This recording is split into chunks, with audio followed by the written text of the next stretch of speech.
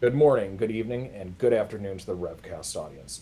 This is Max, and Rev is letting you steer the ship again today for another episode of our Zodiac Killer series. Today, we will be covering a suspect named Larry Kane.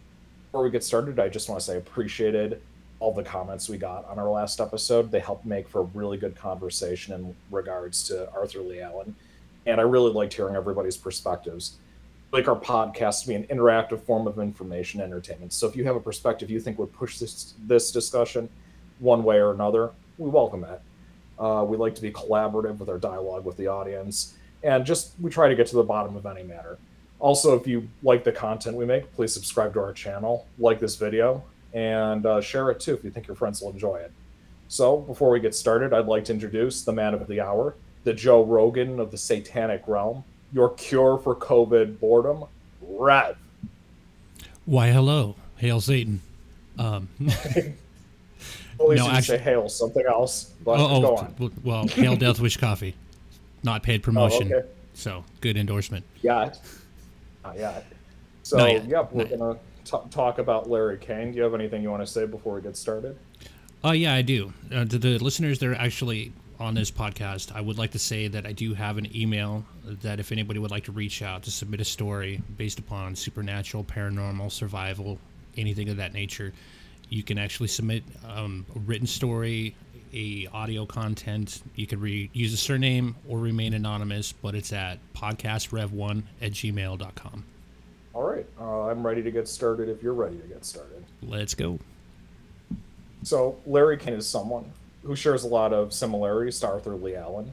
As a suspect, we talked about Arthur Lee Allen last time. The most compelling of all is that there's a lot of strange circumstantial evidence pointing to him being the Zodiac. That's why I want to talk about him some more.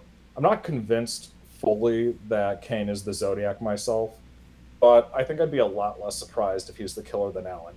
Just like our last podcast, I like to talk about all the pros and cons of the various arguments about Kane and see where the conversation takes us. As a disclaimer, there will be a lot of arguments that are for and against Kane that I just couldn't fit in because of the restriction of time that comes with any podcast. So I just tried to include the most compelling ones. If you want to do a deeper dive into all the material I looked at, just look at the links in the description below. With that being said, let's dive into his biography a little bit so you can get to know the man and understand him a bit better.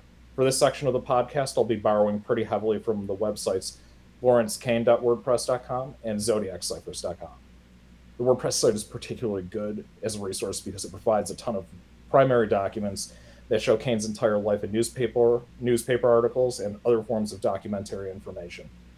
I also think that Michael Butterfield's Zodiac Killer A to Z podcast touched on some of the Kane story too with this episode, Deconstructing Solutions. Interestingly enough, Rev sent me that episode while I was just about wrapped up with writing this one, and it proved to be a really good source of material. I highly recommend checking it out when you get the chance. I'll be referencing it quite a bit in this episode as well. So, Larry Kane was born in 1924, originally as Lawrence Klein. He grew up in a working class Jewish neighborhood of Borough Park in Brooklyn. He was a high school dropout who had approximately 2 years of schooling. In 1941, he changed his last name to K A Y E, so it would be, quote, beneficial in my field of employment, or beneficial for employment in my field. That's from the WordPress website. It's important to remember that that was at a time period where Jewish people were even more heavily discriminated against than they are now. And down the road, he eventually changed it again, and it would be changed to Kane, spelled with the letter K. Kane was a pretty common name. At that time, there was a substitute for the Jewish last name of Cohen, or Cone, depending on the pronunciation back then. So it's possible that's where he got the idea to adopt that surname. I also want to say that as this episode goes on, we'll be talking a lot about Detective Harvey Hines. He was an officer in California's Central Valley. He investigated the Zodiac case and speculated that the killer might have Jewish heritage, based on his readings of one of the ciphers sent to the press. He started his own investigation of the Zodiac Killer in 1973, and I've linked to his report that's hosted on zodiackiller.com in the description below. The letter I referenced was the Sierra Card postcard that we will talk about later on in this episode. It piqued his interest into going down a path that eventually led him to Kane as a potential suspect. In any case, back to our main story. Kane had an incredibly long history of crime. One of his first criminal offenses was he was arrested for drunkenness and disorderly conduct. Proponents of Kane being the killer theory might seemed to work under the idea, and I emphasize partially work under that idea, that he's predisposed to misbehavior and only escalated over time. He also had a career as a performer and worked in numerous hotels as a master of ceremonies, or MC for short. He worked for Beckman and Pranksy, and I quote the WordPress website as saying it was a high class entertainment management agency which supplied stage acts and theatrical productions to resort hotels in the Catskill Mountains. He eventually joined the Navy and received training at the Radio Material School. He had to pass an aptitude test called the Eddy test. A direct quote I'll borrow from the same WordPress site is, studies indicate that those admitted to the electronics training program scored, on average, in the top 2 or 3% of the intelligence quotient in the nation. I think that some people might see this as a sign that he was highly intelligent, had an aptitude for math and science, and was very likely behind the Zodiac ciphers. One thing that I'd like to remind everybody is the very first cipher ended up being very easy to break. Two amateurs, a husband and wife, cracked it. Person might say in response to that maybe Kane wasn't trying that hard the first time around when he sent out the first cipher, if he was Zodiac, of course. So there's some give and take between whether or not the person who sent those ciphers out was an expert in cryptography or not. Kane eventually was released from the Navy after just 8 months of service. The Hines report reads, Kane's condition at the time of discharge was caused by his strong attachment to his mother, his dependency on her, and her dependency on him. Another excerpt from that report reads, separated from the United States Navy Reserves in 1943 after a diagnosis of psychoneurosis, hysteria was established. I think that some people might find the mental health condition to be a sign that he might have been an imbalanced person. And another way to look at it is that maybe he was just somebody who had a very bad relationship with his mother. I don't think that by itself necessarily means much. But one thing that we'll find in common with a lot of these suspects as we read about them and we talk about them in future episodes like Rick Marshall, or if we refer back to Arthur Lee Allen, is they all have disturbing backstories or disturbing behavior. And I don't think that by itself is maybe an indicator just by itself, if I had to be clear. This probably shows why it was also hard to be a detective in the 60s, 70s, or 80s, in my opinion, especially compared to today when you have digital forensics and cameras filming just about anything. It does seem that a very peculiar and suspicious person in that time might be a good jumping off point for research. The point I'm getting to with that is that if maybe you have 4 or 5 strange men for every 1,000 people back then, you had to kind of work with what you had and see if they matched up to the clues or not. So I can see why people in that era might think he was the Zodiac. Interestingly, there's a recording of him that was made in the military. We've linked to it below. It's from Tom Voigt's channel, and it's also on his blog. It's kind of tongue-in-cheek. There's an eyebrow-raising part of the audio that goes something like this. And the tone is kind of joking and upbeat. Just as a disclaimer, I can't quite capture it myself. But Kane says this in the recording. The die was cast. The fates had played their little game. So as the setting sun sets beyond the Isle of Puckahaki, whatever it is, island, and his Sagittarian love, who is by birth under the sign of the Zodiac, a hot-tempered and very non-understanding person, figures out ways to torture him for wrong. Not ordinary tortures, mind you, but fiendish, diabolical things, like waiting for 9 hours online to hear 4 girls in the back of them blow out their undernourished, and then it cuts out. All he hopes and prays for some night when she feels very lonely and a very understanding mood, the audio cuts out, reason for that record, and will do humanity a favor and destroy it. And then it becomes unintelligible, according to the excerpt that I've read of it. And some people have had some alarm bells set off. They said that he used the word Zodiac and that he talked about torture in a joking monologue. They might see this as proof that the 2 topics were on his mind and they emerge into inspiration for his crimes or something like that. This isn't something that really convinces me necessarily. I think that it was pretty common to talk about someone's zodiac sign and make jokes about it and maybe talk about devious behavior and it in a joke in a monologue. It doesn't seem out of the ordinary for me, especially for that era. And with that being said, the WordPress site also shows his behavior started to become more dangerous on August 6, 1945. He crashed his car into a guardrail when he was about 23 years of age. 4 people were injured and the vehicle almost went over a cliff. Another article from 1946 shows that he ran a contracting business. the North Jersey Construction Company. It looks like the Office of Price Administration sued an employee of his, Eleanor E. Source. Some people might derive from it that the company isn't on the up and up, and some people might say, well, even if he wasn't behind that investigation or the catalyst for it, that kind of behavior will always permeate from the top down in an organization like that. On October 22nd, 1946, Kane and a group of his friends get into a fist fight with two pedestrians who yelled out, "Why won't you be more careful?" when they were almost run off the road by a car occupied by Kane. That incident eventually got Kane and his two friends sued for over $40,000 in 1946 dollars, mind you. The three of them were arrested, which shouldn't come to anybody's shock either. In December of 1946, it looks like Kane's company was in trouble again. They performed repairs on a home without a permit and were fined $500 and $30 for court costs in absentia. In September 22nd, 1947, there's another article that references that date, or an article that references that date, excuse me. It shows he was arrested on charges of conspiracy and fraud, but those charges were eventually not pursued to completion. He was defrauding homeowners and was getting people to put sidings on their homes. Basically, a scheme. If people put the sidings on their home, he also made it seem that if they were kind of a little bit of an advertisement for other sales in the neighborhood, they would get a commission, and that would help them pay off their debt to Kane's company. I'm going to read a direct quote from the WordPress site to better explain this scheme.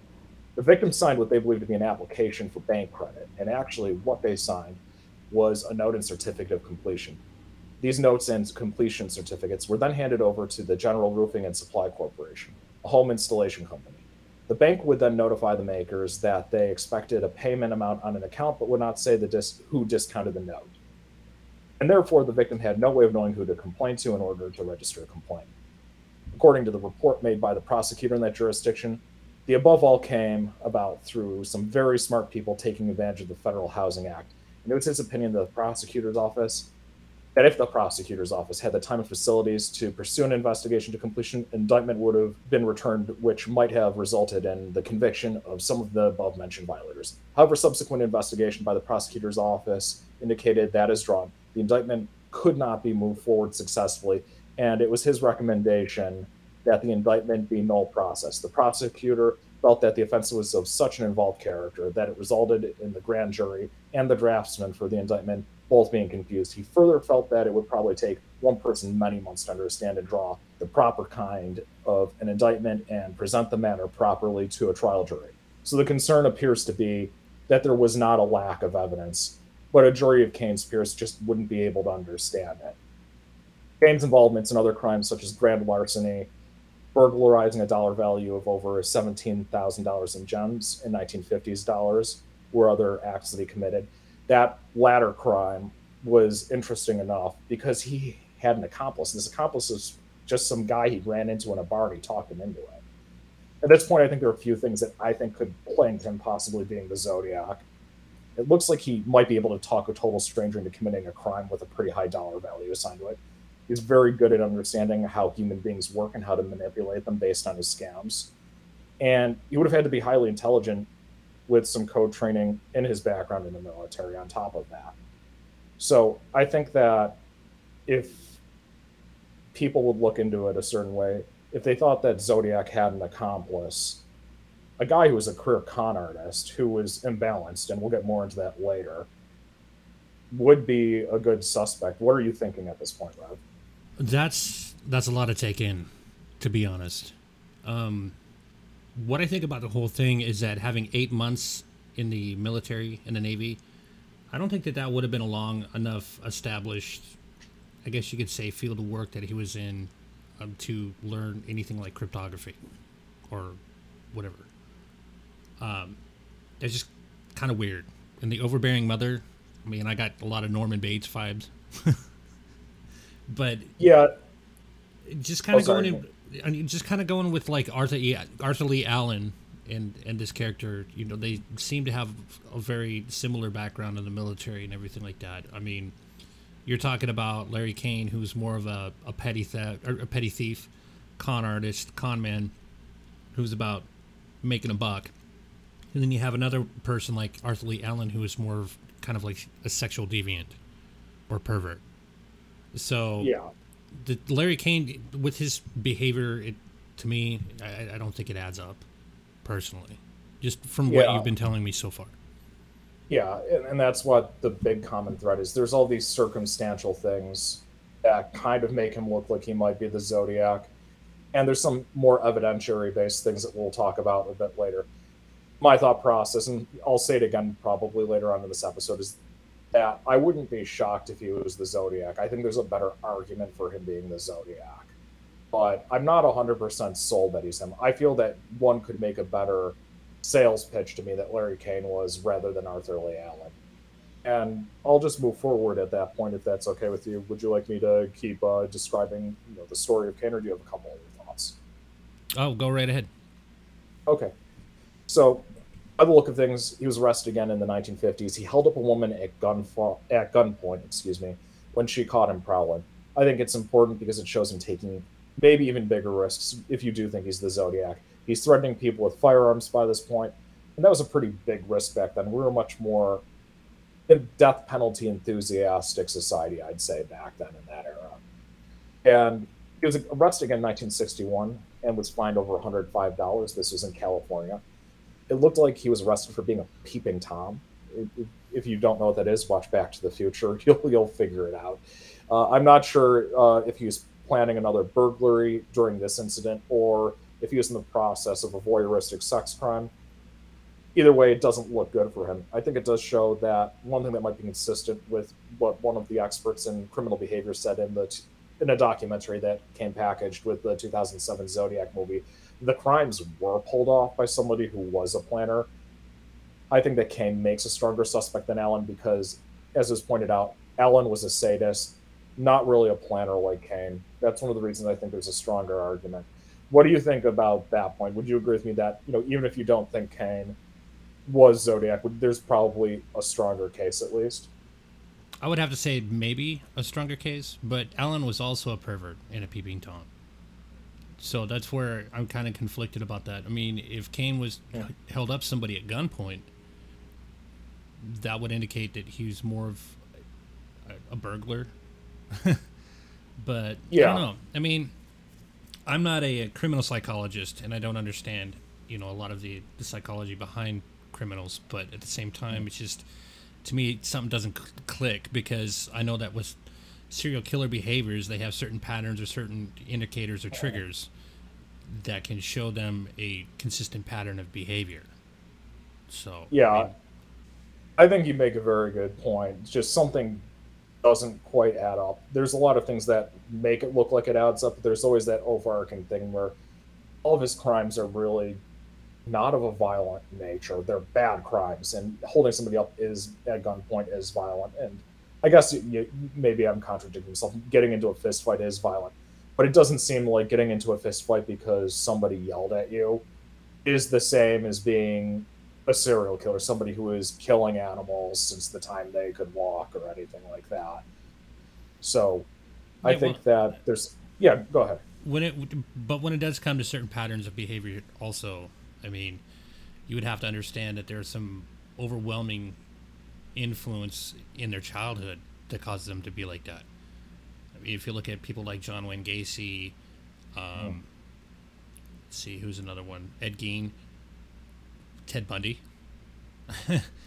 That's What was, yeah, what was the what would you say would be the overwhelming stuff in their cases if you just had to summarize? I would probably just have to say overbearing parents is one of them. Very strict Yeah. parents, very abusive parents would be Mhm. another indicator, something like that, that could cause them to, I guess you could say, have a split personality or duality. So, I mean, who knows? Maybe Larry Kane has this, but it seems like that he was more of a thrill. He was chasing the thrill of just causing crime, getting, money. That's what I Yeah, see. and that's yeah, exactly. It looks like a lot of his crimes had that financial incentive to them. They didn't exactly come from a place of violence, at least as far as I can tell. Well, and it didn't One seem second. sexually motivated either. Well, there are other things that we'll Okay. get into too. He did have some sexual crimes, and we'll get into that. Oh, okay. So there is a bit of a divergence in his psyche, and maybe this will change your mind a little bit more. Maybe it won't, because I think this could go one way or another. or whether or not you think he's the killer. So in 1962, that's where things got really bad for Kane from a mental health perspective. He was the victim of a head-on collision with a cement truck. He received surgery, and according to the Hines report, his prognosis for rehabilitation was regarded as poor. In 1963, we see that he went to a department store wearing a large overcoat. He was entering the store and leaving it several times. Eventually, he was trailed by a security officer to another store where he stole more toys and put them under his coat. When he was arrested, he admitted guilt, and he said that he had enough money to pay for all the things he stole. That got him a $50 fine and a year of probation. And that wasn't the last time he was arrested for shoplifting. In 64, he was arrested for stealing a clock. He had a phony driver's license on him at the time. And it was also discovered that he had several traffic tickets in Oakland. That's really a sign that they're a serial killer, though. They're really messing around in Oakland, running up the bills, right? Yeah. Yeah, that you see, there's things about this guy that obviously do seem scary, but then you see incredibly wacky stuff like this where you're like, I couldn't even see this guy making ramen noodles. So there are a few. You can laugh at that. I mean, it's true. Think about it. That's fair. Yeah. So there are a few important things that I'll point out from the Hines report. The Department of Motor Vehicles said that he was mentally disabled and refused to give him a license. Hines goes on to say that he was able to obtain the licenses fraudulently anyway. So maybe he was still smart enough to pull a con, even if he was incredibly unstable. I think this might be in the positive column for people who think he was the killer, because he clearly had a mental acumen about him, still being able to fool people. While on the other hand, he does seem as if he was out to lunch in a very, very big way, obviously. So he didn't stop his prowling activities either, in addition to crimes with a financial incentive. He was arrested again in 1965 for prowling again. He was caught outside an apartment window, and he was found guilty and fined $160. He was arrested for credit card fraud in 1996 and was fined $50. And I don't know how hard it was to pull off credit card fraud in that day. So that may have not have been as difficult. Maybe he could have had a friend show him how to do it. It doesn't mean he's exactly a criminal genius. He just might have been one of the few people willing to try doing that in that time, in that day and age. And there's some physical evidence I'd like to talk about at this point that I think goes against Kane too, because I think that I've tried to present as many of the arguments that he might be the Zodiac killer. And let's get into some of the physical evidence. So his fingerprints were analyzed by the FBI. There's no proof in any document. And I'm getting this from ZodiacKillerFacts.com, this analysis, and Zodiac Ciphers too, I think. I can't remember, but everything is linked to in the description. So if I've misattributed something, trust me, it's there. It's a 50-50 for that one. So I'll give you both credit. You guys can have a battle to the death to figure it out. Okay. So they're both very good sites. I have a lot of respect for the people who run those sites. In regards to the handwriting letters, the Hines report made a few observations. Handwriting experts couldn't eliminate Kane as a suspect.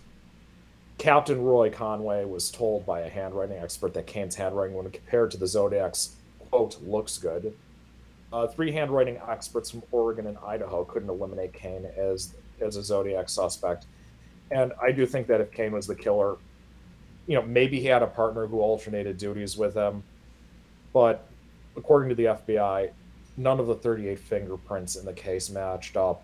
That seems very, very unlikely to me, that you wouldn't have one accident that'll clue around. And I know that Kane could talk people into things, but having a guy put his fingerprints all over some pretty prolific crimes, I'm not sure I would buy that. What do you think, Rev? I couldn't buy it either, to be honest. I mean, I'm sorry, I'm early in the game, but a lot of this doesn't make sense. Yeah, that's the thing, is I think that Harry Hines may have discovered somebody, or Harvey Hines, excuse me, discovered somebody who it was very dangerous in his own right. And we'll get into that as it goes on. I think that he may have stumbled upon Kane being a pretty violent. Well, here's something I'd like to point out. You mentioned that he got into a car accident and he hit his head. Mm-hmm.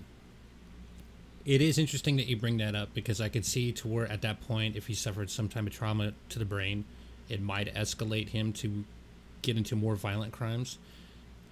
John Wayne Gacy actually had an incident that happened when he was younger to where he got a head injury and he had seizures. So that could have caused something that might have triggered, the part of his brain that kind of activated that reptile mentality. So, Yeah, but and anyway, I think that yeah, Jeffrey Dahmer's father claimed that his mother was on painkillers, I remember, and thought, well, she was pregnant with him, and that might have affected his mental development. So there's that. And I think that we have a guy who obviously can still pull off cons, but like you said, his mental state was altered. So we don't know if maybe, some of his brain was working well enough to be a very dangerous, violent type of criminal who was able to mess with the authorities and the press very easily, well, or if he was just, yeah, the brain is a very fascinating organism. So, yeah, it is, and that's what I'm saying is we just don't know. We don't know if maybe as he healed up, he became a completely different person, and he was just erratic in different ways, and some of his planning personality was kept. I remember there's a book about how strong habit is, and it told the story of a guy who really had a traumatic injury and he wasn't able to make new memories. But once he got home from the hospital, every single day he did his daily routine. And the part of the brain that was responsible for habit was kind of helping him go on autopilot throughout his day, even though the rest of his facilities wouldn't be there to do that if he just had to improv it. So you never know if something like that might be at play with him. What do you think? it's a good possibility. I mean, we don't know. We're talking about a time period to where we didn't have CAT scans or MREs or anything like that. Well, we did. I don't think we did. I don't know. I'm not good at my Yeah, history. yeah, we, uh, so yeah, there's not. I think there is a way to think he was a violent criminal. We'll get more into how he became more violent, and I think I'd like to talk more about how I think Hines discovered somebody who was very dangerous by investigating the Zodiac case, but I don't think he discovered Zodiac. I think that Kane may have been somebody who was committing very violent crimes, maybe turned into a serial killer himself, and Zodiac, maybe just being an avid newsreader, picked up on the pattern of whatever was going on in Vegas and led people on the case of Kane. And I almost think that happened with Arthur Lee Allen also. There were all those weird coincidences between Allen and the killer, and the same thing happened. The physical evidence never matched up at all. But there was Mhm. the very weird stuff like the exact misspellings and stuff. And we've talked about this off the air too, that maybe this was somebody who was very plugged into the crime scene or crime, maybe crime, the world of crime or something like that, and was able to send the police on a wild goose chase. So that's something I'll talk about a little bit more. I do want to talk about what happened in 1968 next. Okay. Yeah, he was arrested again for being a peeping tom, and there's a few interesting bullet points from Hines' report that I'll read. Things that his neighbors said about him. He was an egotist who, according to people who knew him, such as John Miles, he was secretive and guarded in his dealings with other people. Neighbors do not know what he does, keeps window blinds down continuously. Criminal record shows several entries of prowling and peeping Tom with arrests in Redwood City 4 months before the. Well, and I don't think that last one means anything at all. That just seems like that was business as usual for him. Would you agree with me on that? Yeah. Yeah. It sounds like it's pretty much anything that somebody that commits financial crimes. Yeah, there were probably other peeping toms out there back then. That doesn't mean anything to me either, and I mean that respectfully. Well, I mean, There's another, they all yeah. seem to congregate to California so far. Oh, geez, yeah. I want to I'm make a sorry, that was a Gavin bad joke. Newsom joke, but that was fine. I was going to try to make a Gavin Newsom joke, but I can't think of anything. So no, oh, geez, that just sounds like I called him a peeping tom. I did not say he was one. Okay, see, I shouldn't even try that one. So, Okay, so there's another interesting passage from the report that reads, Kane cleaned up his act. He stayed clear of the police from 1968 to 1979. At that time, he was arrested for hooking up a telephone illegally. The question was, what caused him to change? It was inconsistent with his past. If he was the Zodiac killer, then he would not want to come to the attention of the police. So, in spite of all the problems Kane had with gratification that we talked about and just doing things that were absolutely ridiculous that drew attention to himself, do you think it maybe if he wanted to commit crimes like the Zodiac crimes, the survival instinct, the basic instinct of the urge to survive, could have been kind of a block on doing ridiculous things that drew attention to himself? Do you think there's any credence to that at all? I kind of do. At the same time, I know that when it comes to serial killers, they don't necessarily go out of their way to draw attention to themselves. So, I mean, having a pretty clean history from 1968 to 1979, it could be something to where he may have been doing it and just kind of wanted to not push the attention to himself, but you never know. I mean, that 10 years, he could have ended up going to prison. We don't know, where he could have left town or disappeared for some period of time. You know, it's a lot of speculation at this point. Yeah, we'll get into that in a little bit. It actually is pretty well documented where he is in that period, based on if you look at the WordPress site, they have everything. They have news articles. They even have pictures of him with celebrities in the 30s and 40s. It's very thorough. Mm-hmm. How often this guy showed up in the media and how long of a public trail record there is on him. It's almost, and it's interesting because it feels like the prototype to how much information you can look up on any given person in this day and age. So I'll talk a little bit about his potential involvement in the Zodiac crimes since we're on to the late 60s and that's when they started. So Hines talks about how Mike Mageau and Darlene Ferrin, the two who were shot in the Lover's Lane, where only the male survived. It took place after 5 days after the attack. Kane traded in his car, which I don't really buy much into that myself. Do you buy much into that? It just the guy maybe just wanted some money. No, I don't buy into that. I mean, what are the odds? Anybody can buy or trade in a car. It just, I think the only reason why that they might have honed in on him is because of his criminal history. Yeah, exactly. And there's something I want to give props to Butterfield's podcast for. When they talked about the idea of Kane being identified as the person who was stalking Darlene Ferrin. So Darlene Ferrin had two sisters, Linda and Pam, and they both were said to have identified him as the man who was stalking her right before murder, before her murder, excuse me. And to make her situation even worse, she said that she witnessed her stalker killing somebody. So it looks like over the years, they both said the stalker was various men. Pam identified Larry Kane, Arthur Lee Allen, and William Joseph Grant as the stalker. Her identification of Kane took place in 1988 on top of that.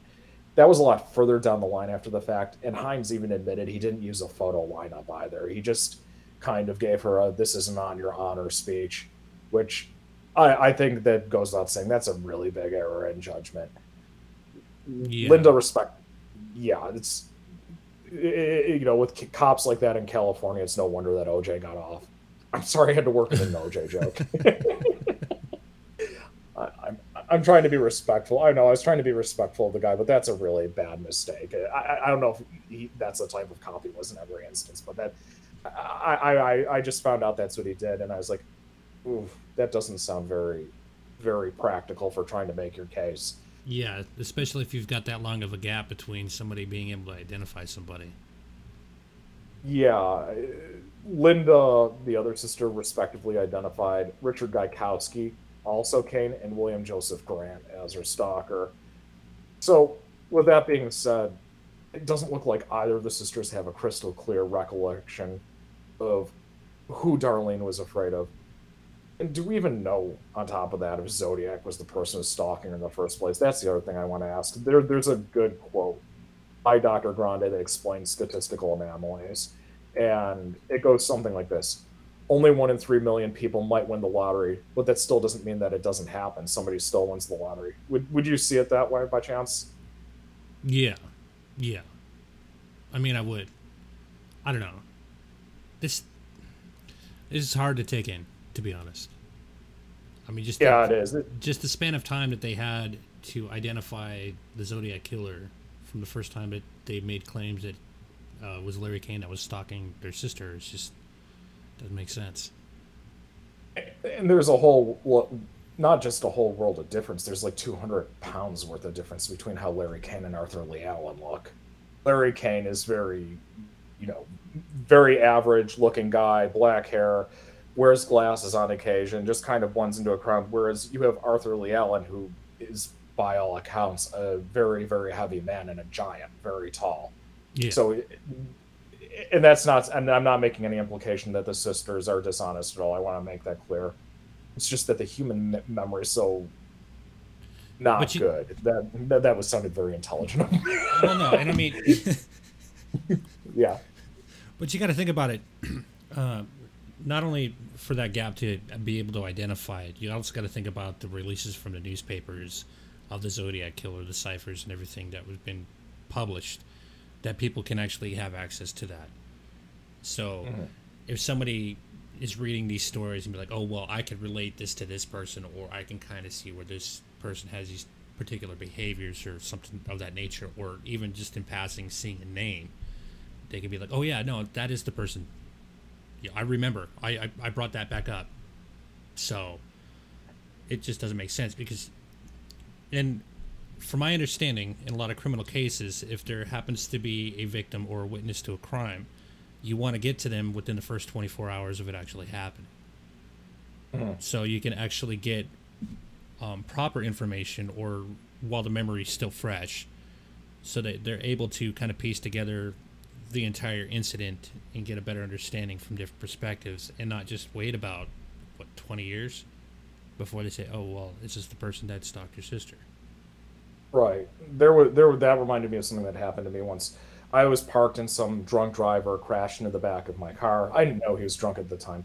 So I took down his license number on my flip phone at the time. And this is before cameras were good enough to take pictures. Pulled over to the side of the road, and then the guy drove off. And I remember talking to the police, and they go, "Well, what color was the car?" I'm like, "Oh, geez, I don't remember. I just remember that he hit me. I didn't remember anything about it. All I did was write down the license plate number."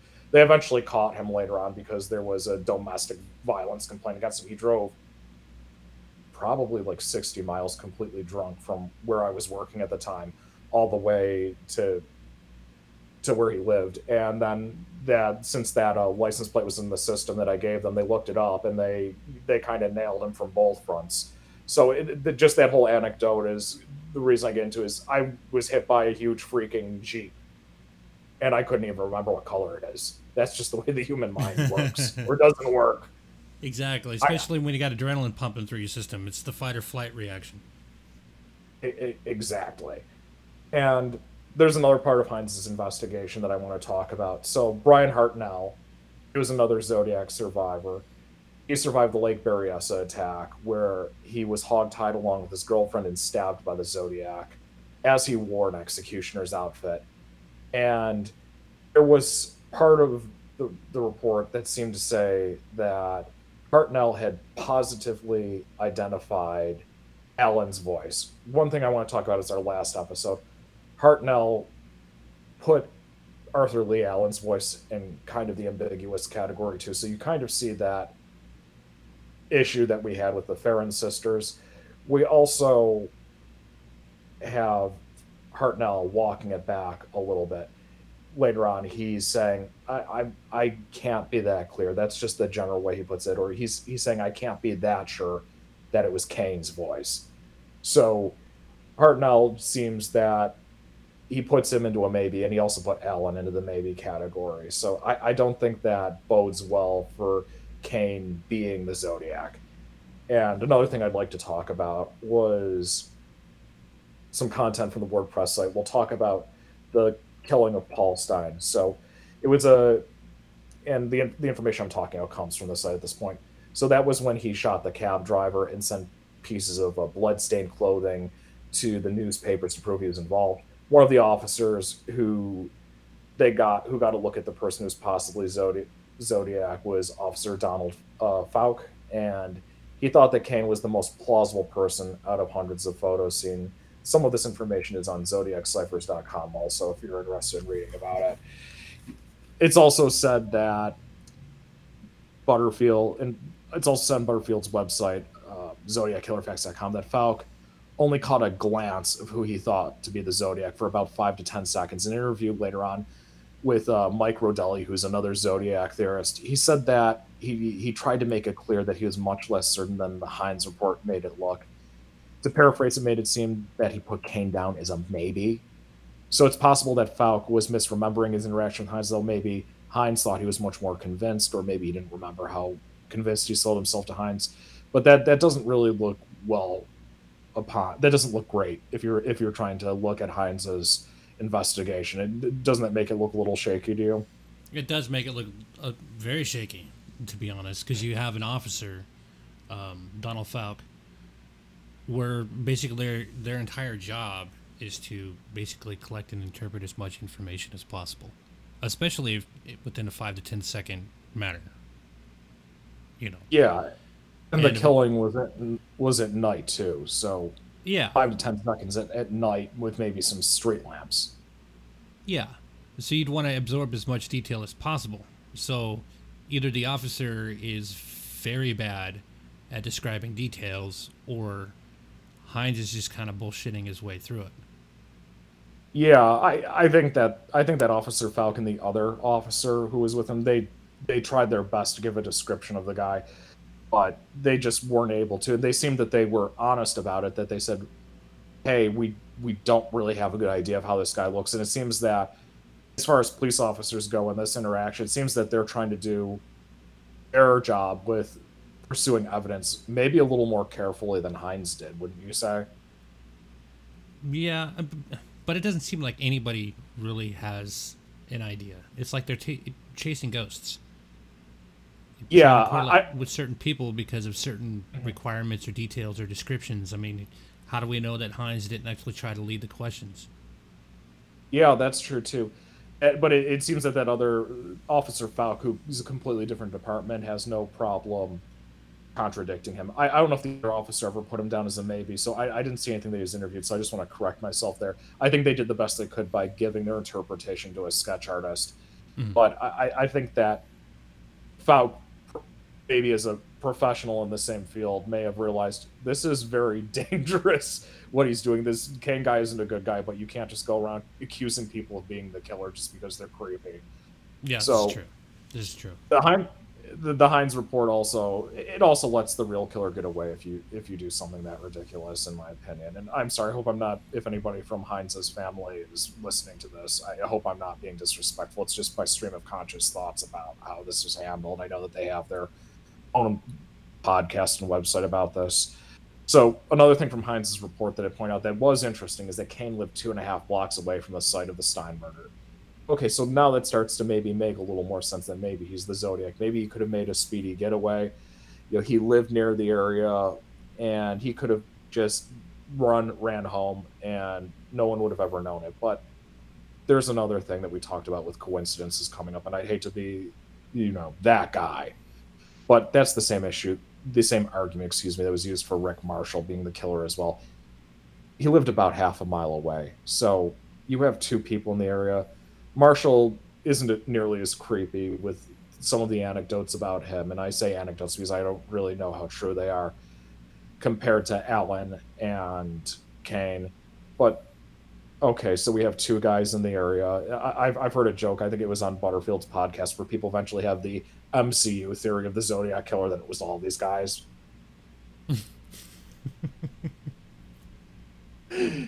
they're getting together. The Zodiac Avengers? Yeah, the Zodiac, they're the Zodiac Avengers. Do they like have a scene? Or you call them the Sinister Six? The Sinister, yeah. Yeah, well, I remember I originally wanted to say, let's cover all the Zodiac suspects, and then I realized there's about 1 billion of them. And it's like Mr. Rogers was the Zodiac killer, something like that. Sorry, it's some of them are a little funny. Well, you never know, because Mr. Rogers always wore a long sweater, so. That's true. Maybe he was covering up he wore his red sweater that night and made a speedy getaway. So if this was planned out ahead of time, it's possible that maybe geography helped him out, but it also could have just been as possible that the guy who was the Zodiac killer, who was a planner, had a car a few blocks away from wherever he told Stein to park the car, made a speedy getaway, got in the car, and drove home. I think that's possible. And I just like to hear, do you think you hear your thoughts on this? Do you think there's anything else to add to this that do you think it looks a little compelling, or do you just think it's a bunch of I think coincidences by the it's point? I think it's a bunch of coincidences, in my personal opinion. I mean, what are the odds that you have one that lives over half a mile away and the other one lives 2 blocks away? Yeah, exactly. Are I they mean, like going to? Is it like the Elks Club where like all the creepy serial killer suspects get together or something like that? oh yeah, it's a secret organization, kind of like the Skull and Bones.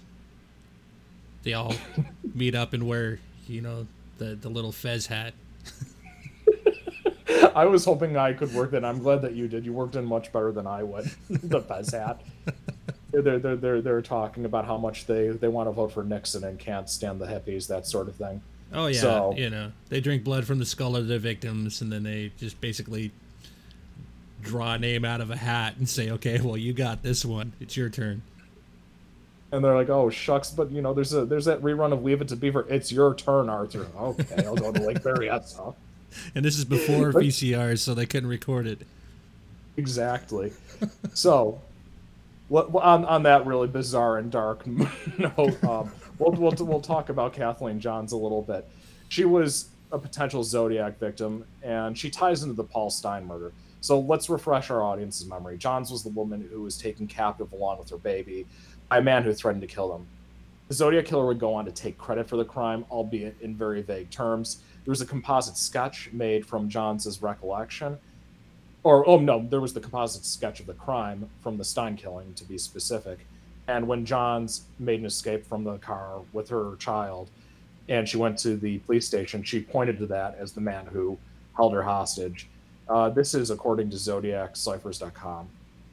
In 1992, she would eventually identify Kane as her captor. So that is kind of interesting a little bit. Some of the coincidences are lining up a little bit where I'm still not persuaded myself. And the Hines report also says that he had a sedan. It was medium in size and tan. The person who took Kathleen Johnson and her child on a ride and threatened to kill them. One of his vehicles is a 1969 Ambassador that was goldish tan in color. So there's that's interesting. And there's another podcast by Butterfield, which I can't unfortunately remember the name of. There's so many of them, I just don't have the time to listen to them, but I just want to give credit to somebody else's thoughts when I reference them. And it stands out to me, and it ties into the John story. He said that the initial killings of the Zodiac were, well, he said that after the initial killings, the Zodiac started taking credit for crimes that were unsolved. So the Johns the Johns case was an unsolved one, and it's a common myth. And I repeated an error in our last episode that he's taking crimes that he clearly was involved in. This could have been Zodiac, or it could have been Zodiac as Kane, or it could have been Zodiac taking credit for Kane. Take your pick with a combination. That's the way I see it. And he did write a very vague letter to the press that I said, where he talked about taking a woman and her baby for a ride and setting fire to the car. But these weren't details that were unknown to the public at all. So it's not without the realm of possibility that maybe this was Larry Kane and maybe he did it. And Zodiac was an avid reader of the news. And he said, oh, there's somebody really disturbed out there. I'll take credit for that and send people on a wild goose chase. Would that make sense to you? Because I think that Zodiac was kind of not just a serial killer. He was the mass media troll of the 60s. What do you think? I think it sounds like there was a lot of copycats, to be honest.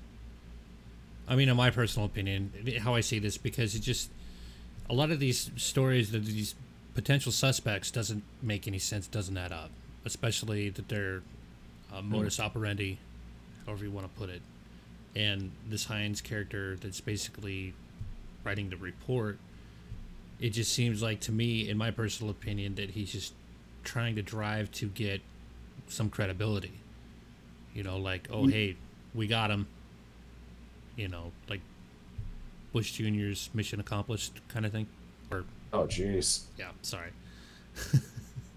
Oh yeah, that no, I wouldn't say it wasn't in bad taste. I just remembered how cringeworthy that thing is in retrospect. Yeah, He was like exactly. he was like GI Joe Bush. Pretty much. Let's Who LARP. would have been Cobra? Yeah, who would have been Cobra? No, I was gonna say who would be Cobra Commander. We'll go on a weird tangent. So I think there's two ways to look at the story. Again, I'll just repeat it. Perhaps he was the person who took her and her child captive, and he looked similar to the composite sketch, and that looped around to Zodiac getting the idea to take credit for a crime by Kane, or it was potentially just Kane's handiwork, and it got to the point if he was Zodiac, he didn't feel the need to have to prove himself with details at that point anymore that would prove he irrefutably was behind them. So, do you think that adds up at all, or do you think that no, it could have just been a lot of dangerous people out there, and some of them were impersonating Zodiac. Maybe some of them looked like him. Do you think that's probably more likely?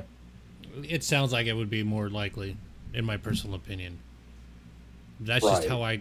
That's just how I kind of see it, because there's something that doesn't make sense that I know you're going to be talking about here pretty quickly. Yeah. So we're going to talk about Donna Lass next, and I want to show her case and how it leads to the introduction of Harvey Hines into the story. I'm going to be borrowing heavily from ZodiacCiphers.com at this part. They did some great research.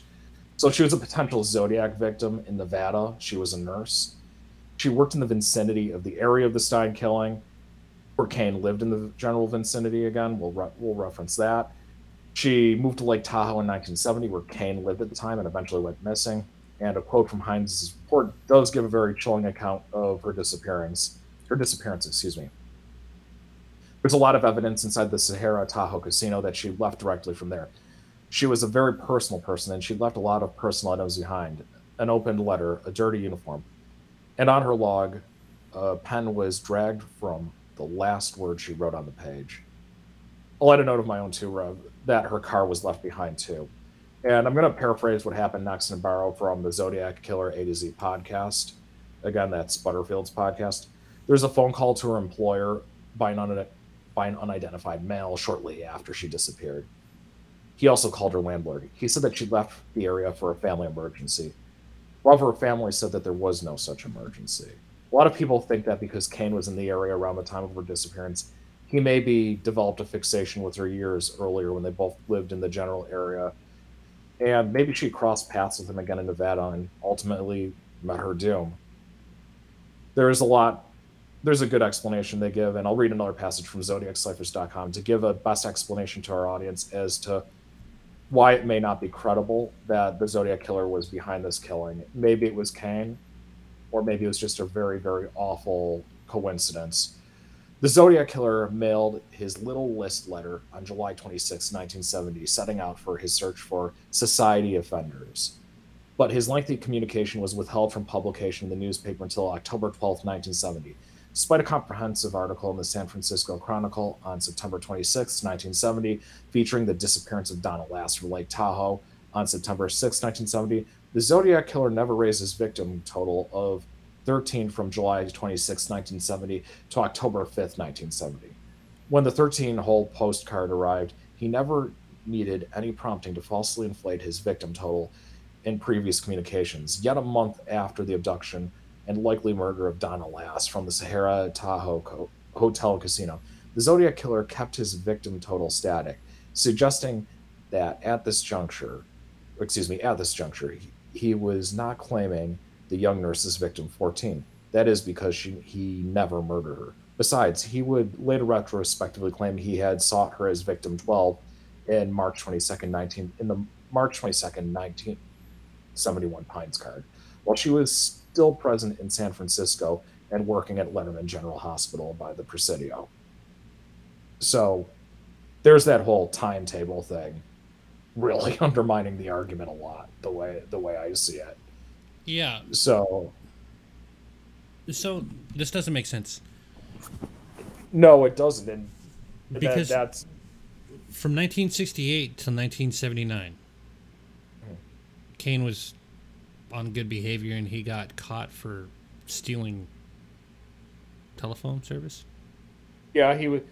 Is it really a crime if you steal from the telephone company? No, I'm Well, sorry, no, that's I a mean, I comment. personally wouldn't think so, but here I am Anybody who paying knows for it. my internet and talking over an app. Exactly. If you have bad cable service, you'll understand the sentiment. But yeah, it seems that this was somebody not being privy to all the facts, somebody from one police agency not being privy to all the facts and just getting the timeline wrong. So that really undermines it a lot that Donna Lass had anything to do with it. But I still like to talk about Kane because I think that he may have potentially been involved with this the car incident and potentially another murder. So we're gonna put the Pines card up on the screen, the one that top right corner. So that's what the white hole is where that hole punch would be, just because it's been, as I would say in the old days, Xeroxed. So people thought this meant to be as a clue as the location of where Lass's body would be found, but there's no body that's been found to date. There were some scent dogs that went there and found that there was possibly a body in the area at one time. If you watch the History Channel's Hunting the Zodiac Killer series, as I did in preparation, I don't really trust much of what that documentary says, so I wouldn't recommend it. So this is important anyway from a timeline perspective. It piqued Heinz's interest and motivated him to do an investigation of his own. This was kind of him being his own private eye, or so to speak. This wasn't something that he was doing with the blessing. He was trying to be a good citizen, I think, and I think he got a little biased as he went along. And since maybe he didn't have as much collaboration as he did, nobody really kept him in check. And I think that's why some of the stuff that we talked about, like not using a photo lineup, ended up happening. Just if people get biased towards anything and nobody else is there to disagree with them, things can sometimes go a little wrong. So, it's possible that maybe Lass was a victim of the Zodiac at some point. He did like to lie to people. We remember that he did lie about the bus. The remember he said he was going to shoot the kids as they came off the bus, and then he had a bomb threat, and then the bomb threat never materialized. Yeah. So there's always the thing where you don't know how reliable he's being. Maybe he did kill Lass, and then maybe he's just sending out letters at random to confuse people and keep him off his track. That would be maybe the counter argument. I'm not sure how likely that is, but this is a guy who uses cipher. So what better way to create confusion than write all sorts of inconsistent letters? And it could just be inconsistent letters too. He just decided to take credit for Lass for the heck of it. And I think it's a good way to get people off your scent when you start taking credit for other crimes. And uh, there's another excerpt I want to read. That well, no, I don't think there's another excerpt I want to read. I do want to talk a little bit more about him at this point and who he might be aside from Kane, because this all seems it almost seems that this card was meant as a red herring to send people to Vegas.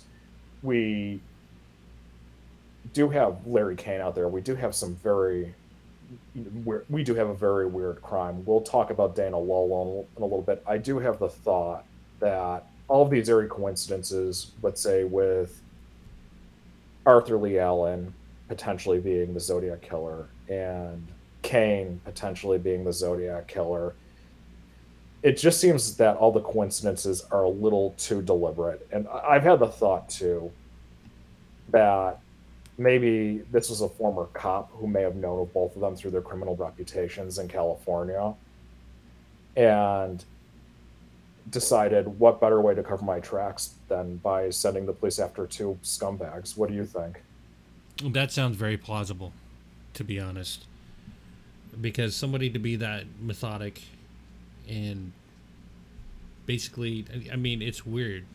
Because if you have Arthur Lee Allen and you have Larry Kane and another potential suspect with all within the same vicinity of each other, Mhm. and I mean, you got to think about how big the district is, what coverage do the officer have. I mean, it sounds more plausible than it would be to have just a pervert and a petty thief, you know.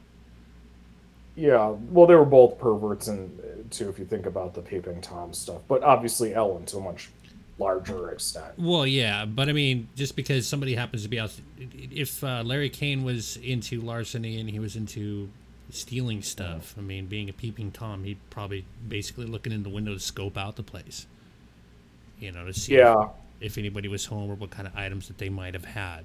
So right. you got to kind of think about the type of degree, or look at the reports of what kind of history he had. If somebody was undressing and they Mm. happen to be standing out there looking in the window, then okay, yeah, the guy's a pervert. But if you're a criminal that has to deal with something that's monetary value, you're gonna stake out a place. So, I mean, that's just my personal opinion. I mean, not that I do crime. Right. Yeah. No, it's an opinion show, and maybe people who know crime better than us, or know some of the facts of all this stuff better than us, can weigh in the comments section. I honestly just like hearing what people have to say, and that's kind of what's interesting about investigations these days, is that you can kind of crowdsource logic and critical thinking, and figure out what works and what doesn't work in any crime case, and maybe find something out. So that's kind of what I hope to do here. I could be if somebody can completely demolishes me in the comment section, says, "Here's what you got wrong," and says, "Hey, this is what actually proves Kane did. Here's the missing pieces." I'll gladly accept those conclusions. And this So and that's something that actually keeps things a lot uh, interactive, especially is dissent, opinions, outside sources, things that people can actually provide to make it seem like that we might be wrong or we could be onto something. Hey, that'd be great. I noticed there was a we're few comments that sat there and said that you guys are full of shit. You don't know what you're talking about. But I don't think anybody does at this point. oh crap, they figured me out. Oh, it's time to end the podcast. No, I'm Oh, just kidding. I'm being honest.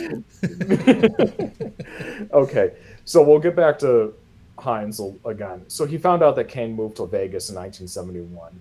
Around the same time, the Zodiac letters stopped. Some people think that the Zodiac possibly stopped committing crimes at that time because maybe he went to jail for another kind of offense. If it was Kane, maybe he got too busy once he moved to Vegas, and his non-serial killing life just started taking up a lot more time, and he just didn't have the energy for it anymore, including the letter writing campaign. And we'll jump forward in time to 1974 and talk about Dana Lowell a little bit. It is a very terrifying case in its own right. And from what I read on ZodiacKillersCiphers.com, she was kidnapped, and her male companion, Roy Tophai, survived the attack that led to her abduction. The site mentions that the attacker's vehicle was a white sports car, that it had a black top cloth, wire spoked wheels, quote, old looking California license plate, and a chrome luggage rack on the top and of the truck, and it was also missing a grill. Or and the attack itself sounds like something similar to the Lovers Lane killings that happened earlier on in the Zodiac's career. Lowell and Top High were sitting in a Lover's Lane. A vehicle pulled up, started blasting them with blinding light, and a man emerged from the car with a gun. The critical difference here is maybe the reaction between how let's say other people acted. I'm not trying to make a critical judgment on Top High's part because none of us will ever know how we'll act when we have a gun pointed at us in any given situation.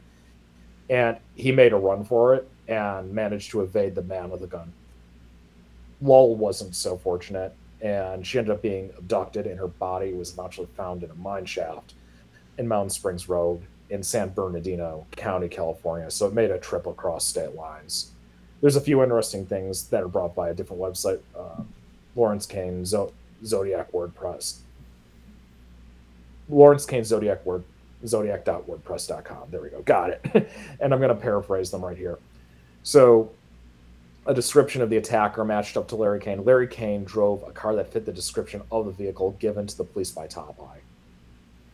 Top High said that he went to a nightclub called the Spring Inn nightclub and ran into Lowell's abductor there. The abductor managed to make an escape before the police could show up. Kane's former employer corroborated that he did frequently go to that nightclub. So I think that the same line of logic that I held up to Arthur Lee Allen has to apply here to refresh people's memories.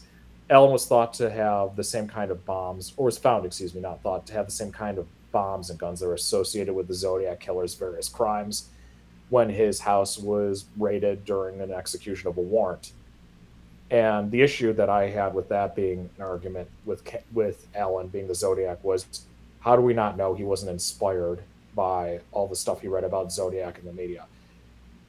If Larry Kane was behind the car ride, or was behind Dana Lull or Donna Lass, who's to say, just like his Rev said, I'm talking to the audience here, obviously, that he wasn't just imitating what he saw in the media? Would you feel more that it might be more likely that he was picking up on some of the mannerisms if this was him? Because now it does seem a little more convincing that Hines maybe stumbled upon somebody very dangerous because of a trick the Zodiac was possibly playing. What do you think? I mean, that sounds plausible, you know. But the way that they describe some of these events to where we find that the same person that's investigating this, they're doing this report, Hines and everything, when it comes to the details of the reports that they receive, trying to positively identify Larry Kane as the suspect. Especially in this case, the guy, first thing he says is that they pulled up and the lights were blinding us. How could they make out the make and the model of the car, or describe it as it's driving away, especially if it's dark out? Yeah, I mean, maybe he when he made a run for it, he saw it drive down the road. He did eventually call the police right after. So I'm not exactly sure of the sequence of events, but that is a very good way to look at it. How do we not know? How do we know if his recollection was good or not? How do we know if Hines? Well, the car thing wasn't from Hines. Hines just found that out on his own by looking at records. But Okay, I'm sorry. yeah, you don't know. That's fine. You refreshed my memory. I should have brought that up. That's 100% okay. And I think that it's it's possible that maybe he was only responsible for Dana Lull. You did raise a really good point, because he seems that he has Donald Falk argue with him, saying, "Hey, this isn't my recollection," and it seems that Brian Hartnell walks back whatever he said to Hines. There seems to be a pattern here where the people who worked with him, his interpretation of their enthusiasm seems a little bit different than their level of interpretation. I'm not saying he's lying or anything like that. Yeah. Maybe they're misremembering or he's misremembering, but Well, it seems very peculiar that his strongest pieces of evidence seem to not really be that strong. well, and if you look at it too, because this victim, right, and you go back to the previous victim, Hmm. she was, what was it, in 1970? Donald Yeah, Lass. so Donald Lass was in yeah, 1970, and 70, 71, yeah, something like that, yeah. yeah, and then Hines said he found out Kane moved to Vegas in 1971. So he found out that he moved to Vegas in 1971. Was this like old Yeah. information, or was it about the time? Oh, well, no, Kane was in South Lake Tahoe, which was a different part of Nevada. So Hmm. that was around Donald S. He just moved to a different part Oh, of okay, Nevada okay, at that point. Yeah. okay, So gotcha. yeah, yeah. But the thing is, you you have to wonder how much stuff he even if he you have to wonder if it doesn't seem that there was the best level of care taken in a lot of other things that he did. The point I think that you raise is very good. Is even if Kane was he was trying to make the case that Kane by himself was very dangerous, it does seem very tainted by a very clumsy investigative process, wouldn't you say? Yeah, I mean, to me, it just sounds like just trying to go with confirmation bias. Yeah, and that's the thing is I don't think he was doing it on purpose. By all accounts, he seems like he was a good guy from what I read about him, but this just seems like it just wasn't very well done. And there's a either way, I'll keep talking a little bit more about it. Hmm. If I remember correctly, the other thing too is that it seemed that it was very common for people to have that look too that you saw in the Zodiac picture, the horn rimmed glasses, the black hair. Yeah, even if yeah. it wasn't Kane, He it could just looks like Kevin Spacey from Seven. yeah.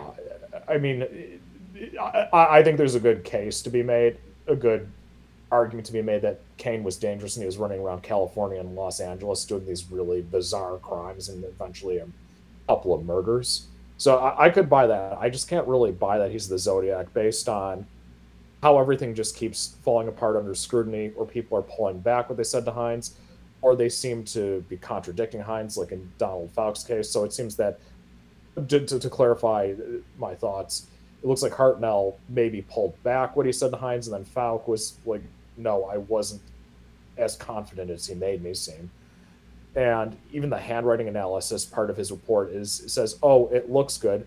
Well, we can't exclude him." That doesn't really exude confidence to me.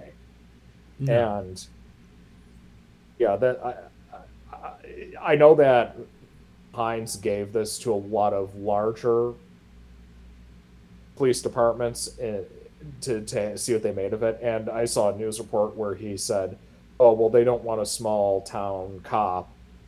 They don't take me seriously." And the way I see it is, from having looked at what he did and thought about it, I'm not even a cop. I don't even take it seriously. I hate to say it. I'm not trying to be mean. It doesn't seem like it's a very compelling argument that he made. And just all there is there's a lot of coincidences adding one up after another. But we saw that with Arthur Lee Allen, and there was a lack of physical evidence. The handwriting, who knows if he was cherry picking? Who knows if other handwriting experts told him he was way off and ignored it? And I hope that's not defamatory, but the thought just crossed my mind: why not say it in the spirit of inquiry? Well, and another And thing is that I'm kind of thinking about too is that what happened to a profiler? I mean, did they have a profiler on any of this? I know that there was a news report, and I think you can find it on Tom Voigt's channel, where he says, "Oh, well, Larry Kane fits the profile." But as I said earlier, I'm hesitant to say Rick Marshall was a pervert, but that is for another episode. Maybe you could say he's a pervert. I'll say what he did is he had a bunch of people over, and unexpectedly to everybody, he put on an X-rated movie or something like that and grossed everybody out in his friends group. Mm. So that's gross in its own right, but that doesn't rise to the level of Arthur Lee Allen or I don't think you should use yeah. the word rise right after your last statement. Jesus. So, I'm sorry. That's going to be a fun episode that we're going to do next. So I do apologize. I had to put in a penis joke. Anyway. All right, I'm turning the computer off. Oh, okay. Geez, I lost my train of thought because you're a total degenerate. I'm So sorry. maybe you're the Zodiac. Maybe I am. Maybe I am. You never know. Anybody that's Okay. listening, don't turn me in. Oh, geez. Okay, so there was just a lack of evidence. It just seems like a lot of very weird coincidences, and we see that a lot with people. I think it's possible that maybe if he had a partner, there was the con artist angle where he got somebody to write the letters, put handprints all over it. Maybe they weren't somebody in the registry, but there's nothing that even remotely adds up at all. And the one thing that I have thought is more credible, we talked about it in detail outside of the show, and I'll talk about it now, is the common thread that I know that you're maybe not convinced he was a peeping Tom. I am, is that they were both sexual predators. And I do think that if they were known by law enforcement, somebody who was a cop would think they're both really great red herrings, Allen and Kane. And again, it would be great to send people on a wild goose chase. I actually talked to a friend of mine, and I want to give her credit for her contribution to this episode. She has a very interesting former career. She used to treat sex offenders as part of an internship. She had her master's degree in counseling. One of her three bachelor's degrees was in psychology, and she had a minor in forensic psychology. I bounced the idea off her that the Zodiac killer, or the writer of the letters, if he had an accomplice, uh, deliberately left all the clues to be Alan or Kane. And I wanted to share some of her thoughts about this. She said that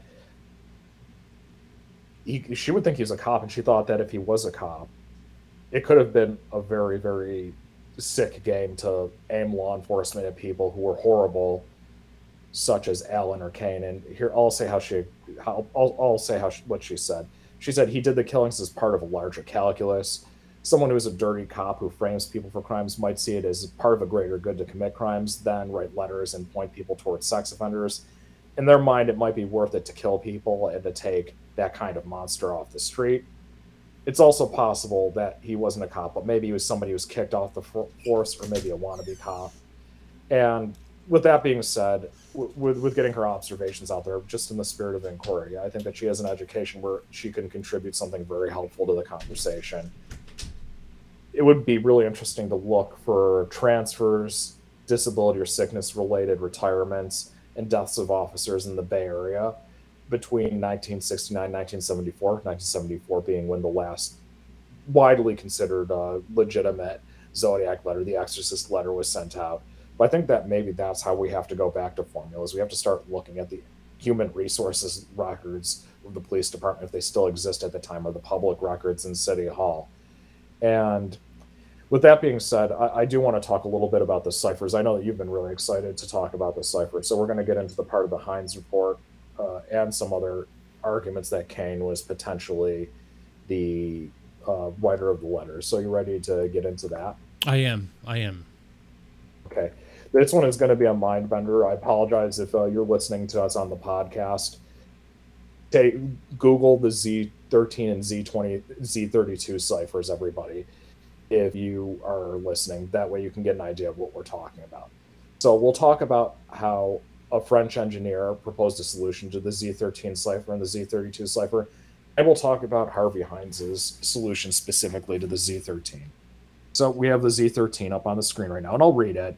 It says, "This is the Zodiac speaking. By the way, have you cracked that last cipher I sent you? My name is blank." And then there's a cipher at the bottom. So there's a French engineer who had the idea that he would apply the Z340 cipher to the letter and decrypt the letter. And the solution ended up coming out to say K-A-Y-R. And K-A-Y, or was one of his various last names, or it was a sounding out of the last name. So he thought that was proof that Larry Kane was the author. We'll talk about the Detective Hines version of it right now, too. He noticed that there were 3 8s in this cipher that were circled, and those 3 8s added up to 24, and Larry Kane was born in 1924. He also had the idea, if you read it from right to left as one would with Hebrew, you could see name Kane. In my estimation, this involves leaving out some of the cipher and trying to find something in the code that one might be looking for in the first place. Well, not necessarily write his conclusion. I don't know if Hines did this with the most unbiased lens. So I'll clarify how his methodology works. There would be a chunk on the far right that read NAM, and that would be for name. Then you would read leftward, and you would see Kane in chunks. And if you're looking at the picture, you can see how you have K, then you have NEA, and I guess if you jumble them around, it becomes Kane. And Larry Kane actually became Larry Kane with a C later on in his life too. So it seems like it's almost like you're jumbling around or something like that, and hoping it turns into this thing. And he also says that there's the sign of the Taurus in the cryptogram, and that was a clue to the killer's identity. And for reference, we'll have a sign of the Taurus up on the screen. Google the sign of the Taurus if you want to. That does not look like anything that's in the cryptogram at all. It doesn't even look like the 8 in a circle. And if somebody thinks I'm wrong on this, tell me. I did look to see if there were any 8s in a circle that were the sign of the Taurus. And no. I just had exactly. I'm not seeing it. And I think that Hines maybe not so convinced that maybe he was seeing things that weren't there. People sometimes have that happen with Alan. And I think I had it when I used to think Alan was the killer, where you would start to treat it like a magician doing a magic trick. You wouldn't say, well, where does the evidence take me? You'd be like, how did he do that in light of all the evidence? I think that might have been what was happening with Hines. I'm sorry. Yeah, go ahead. The only thing that I see that could be the potential sign of Taurus is the cryptogram or whatever right next to the word N. That's turned upside down. That's pretty much all I could see. But the other ones, the 8s that you see in there, they look like breaks to me. Yeah, and I think that I can't even see it yet. I can't even really see it in there. It's too maybe too how do you call it, degraded of an image. I'll try to zoom in on it a little bit. So yeah, the letter M. I mean, that looks like it might even just be some sort of postmarking there. I don't even. Yeah, I mean, the letter M maybe looks like the sign of the Taurus, but you see that's things you have to be doing the thing that Those could Ives also is be doing. those could also be letters from the Greek alphabet. I mean, who knows? To be honest. Exactly. Yeah, and it looks like he. If you're looking for something, you can find it in there. It's like trying to play a song backwards, or it's like looking at a crossword puzzle. If you look for something long enough, you might find it. That's what I think he Exactly. ended up he ended up doing. And the one with the engineer, I think it seems more credible, at least. So, as I said, he used the Z340 cipher, and ciphermysteries.com said that the Z340 was deciphered using what was called a known plaintext script. For those in the IT world who know of such a similar terminology, it means that you might know part of a repeated piece of information in a data transmission, and that data is always encrypted the same way. And from there, you can figure out how the rest of the message is encrypted. And Butterfield gave a good analysis of this on his podcast, the Deconstructing Solutions, one I talked about earlier. You just don't know if this was the right key to use to decrypt it. And the way I'll explain it is pretend I wrote a Zodiac letter and use one Zodiac decryption algorithm. Maybe it'll say, my name is Tom, but then use a different one and it'll say, my name is Rob. I don't think that adds up. No. And no, not at all. It's counting on too many things to go right. And it, and the other thing I'd like to talk about too is I remember the first time the Zodiac wrote a letter. He said the first one that went to the news. He said, "My name is in this cipher," and then they decrypted it. And he said it was just like insane ranting. Where he said, "Oh, I'm going to kill a bunch of people. I enjoy killing people because it's more fun than getting your rocks off with a girl." And it was just a lunatic rant. So why are people suddenly expecting this guy is going to tell his name? He didn't want to from the get-go. He never really wanted people to know who he is. He just enjoyed messing with people. There was one time where he wrote a letter where he was telling people that he just wanted them to wear buttons with the Zodiac symbol on it, kind of like you had the buttons of the peace thing. It would cheer him up. So, and maybe he would stop killing people. He just enjoyed messing with people. So why are you going to suddenly?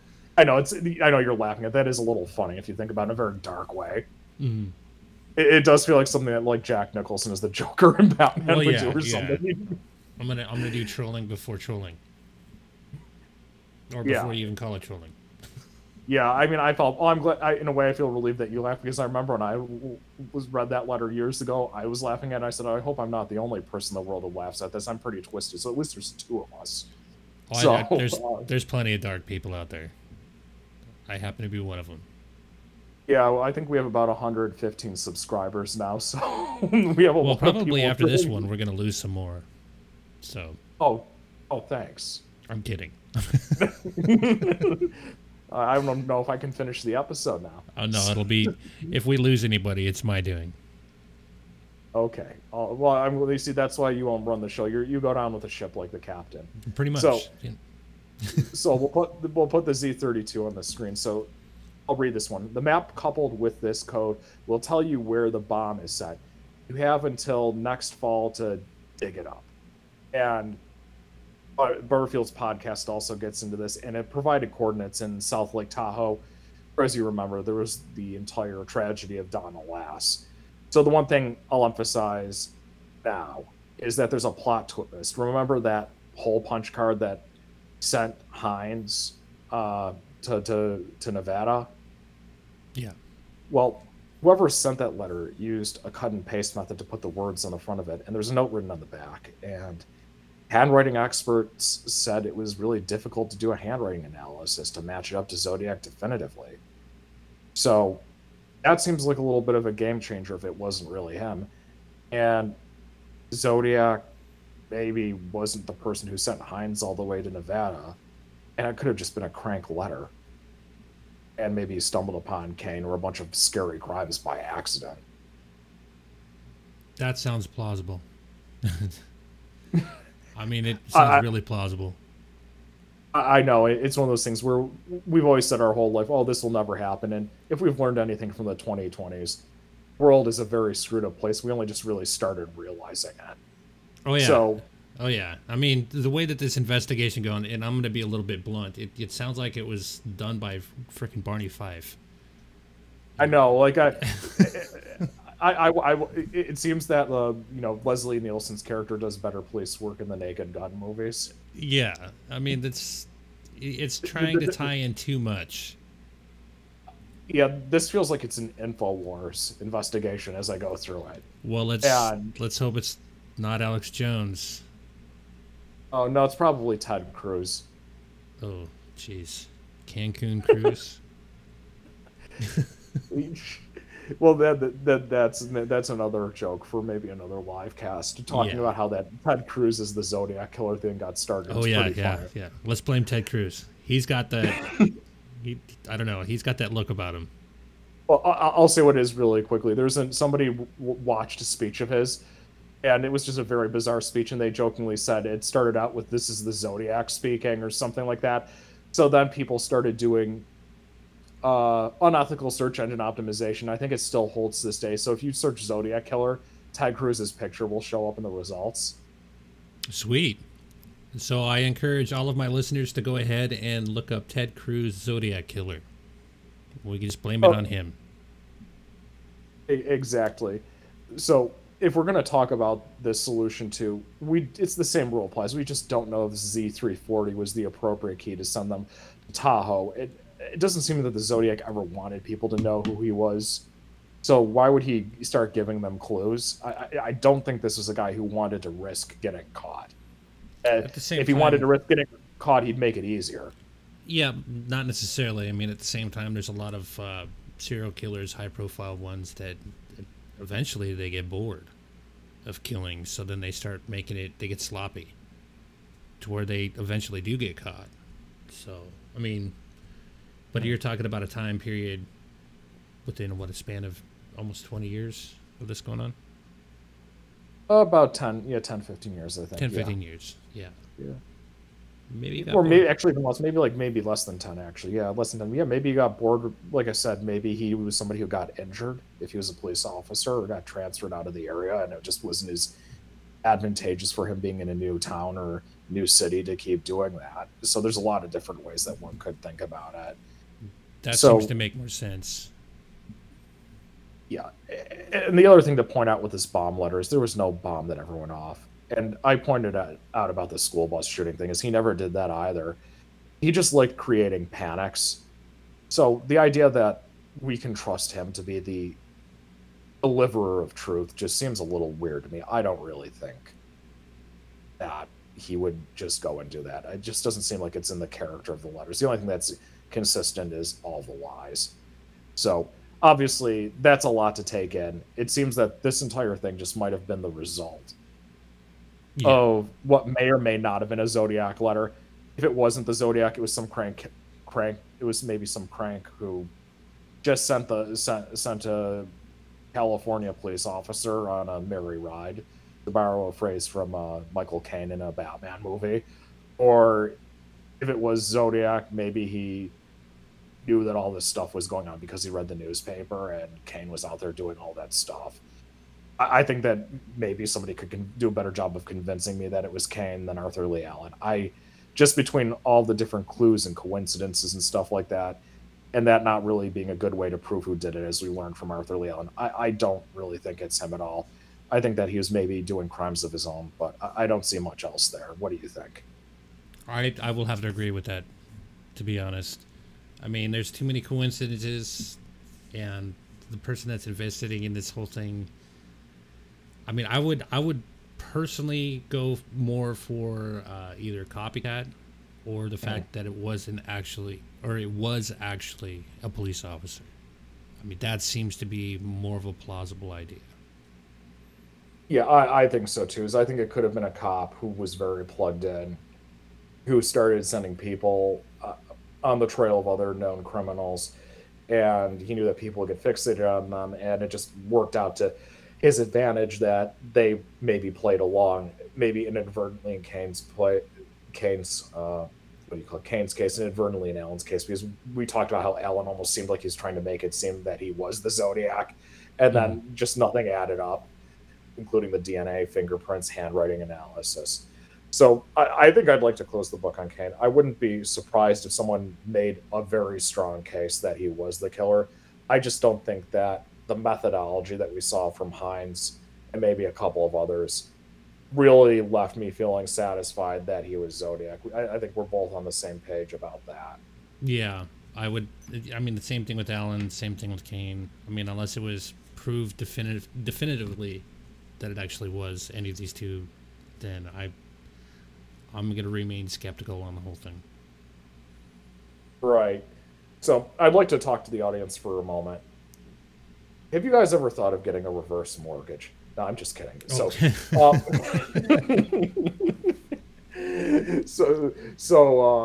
hey, it's better than Bitcoin or the RevCoin. I varied up the scam. We're going to come up with a RevCast version of My Pillow. We decided we're going to get into the pillow game. That's true. And on a serious note, and you won't need Jesus either. Orcon Industries will probably find out they'll find out a good product to compete with the My Pillow guy. I feel like Vorcon doesn't sell much good stuff, but they could go toe to toe with the My Pillow guy, don't you think? I agree. We need to get some merch out there. Have people sleep good at night, especially after listening to our stuff. So, what I'd like to ask the audience is: do you have any other suspects you'd like us to cover? Do you find anybody very compelling? If so, leave a comment in the comment section, or maybe tweet us at us on Twitter. Since it's your show, Rev, I'll hand it back off to you if you have anything you want to say to the audience in parting. I would like to say that if you are currently listening to this on YouTube, then go ahead, like, share, comment, subscribe. Again, my information, as far as my Twitter account, my Anchor account, is all available on my About section of the page. It's also in the banner. If you happen to be on the Anchor page, you can also find my Twitter information, and you can also leave an email that I provided at the beginning of the show. So again, we want to do some listener content, basically to add more variety to our program. So if you want to send me an email, it's podcastrev1@gmail.com. And pretty much, I think we're just going to go ahead and end this episode and wait for the next Zodiac. I'll get it done in as quickly of a period of time as I got this one done. We don't want to flop like the Duke Nukem. Oh God, this is not. I know this is going to be the episode that kills the channel. Thanks. You're welcome. But I just want to say thank you again, Max, for actually being on, and thank you for everybody that's listening to this content. We're definitely looking to expand a bunch more material, and I do have an announcement to make that Max is now currently co-owner of this channel. So basically, be on the lookout for more content that he's able to provide when I'm not able to get on and keep everybody happy. So I'm going to be making videos about Onision next, if no one else has done that. Okay, then we'll go ahead and branch operations. Yeah, but I'm going to do a very interesting story about how he teamed up with Creepshow Art to kill without a crystal ball. That'll be my next anyway. Thanks again, everybody, for listening. Thank you again, Max, for being on. And everybody have a good week.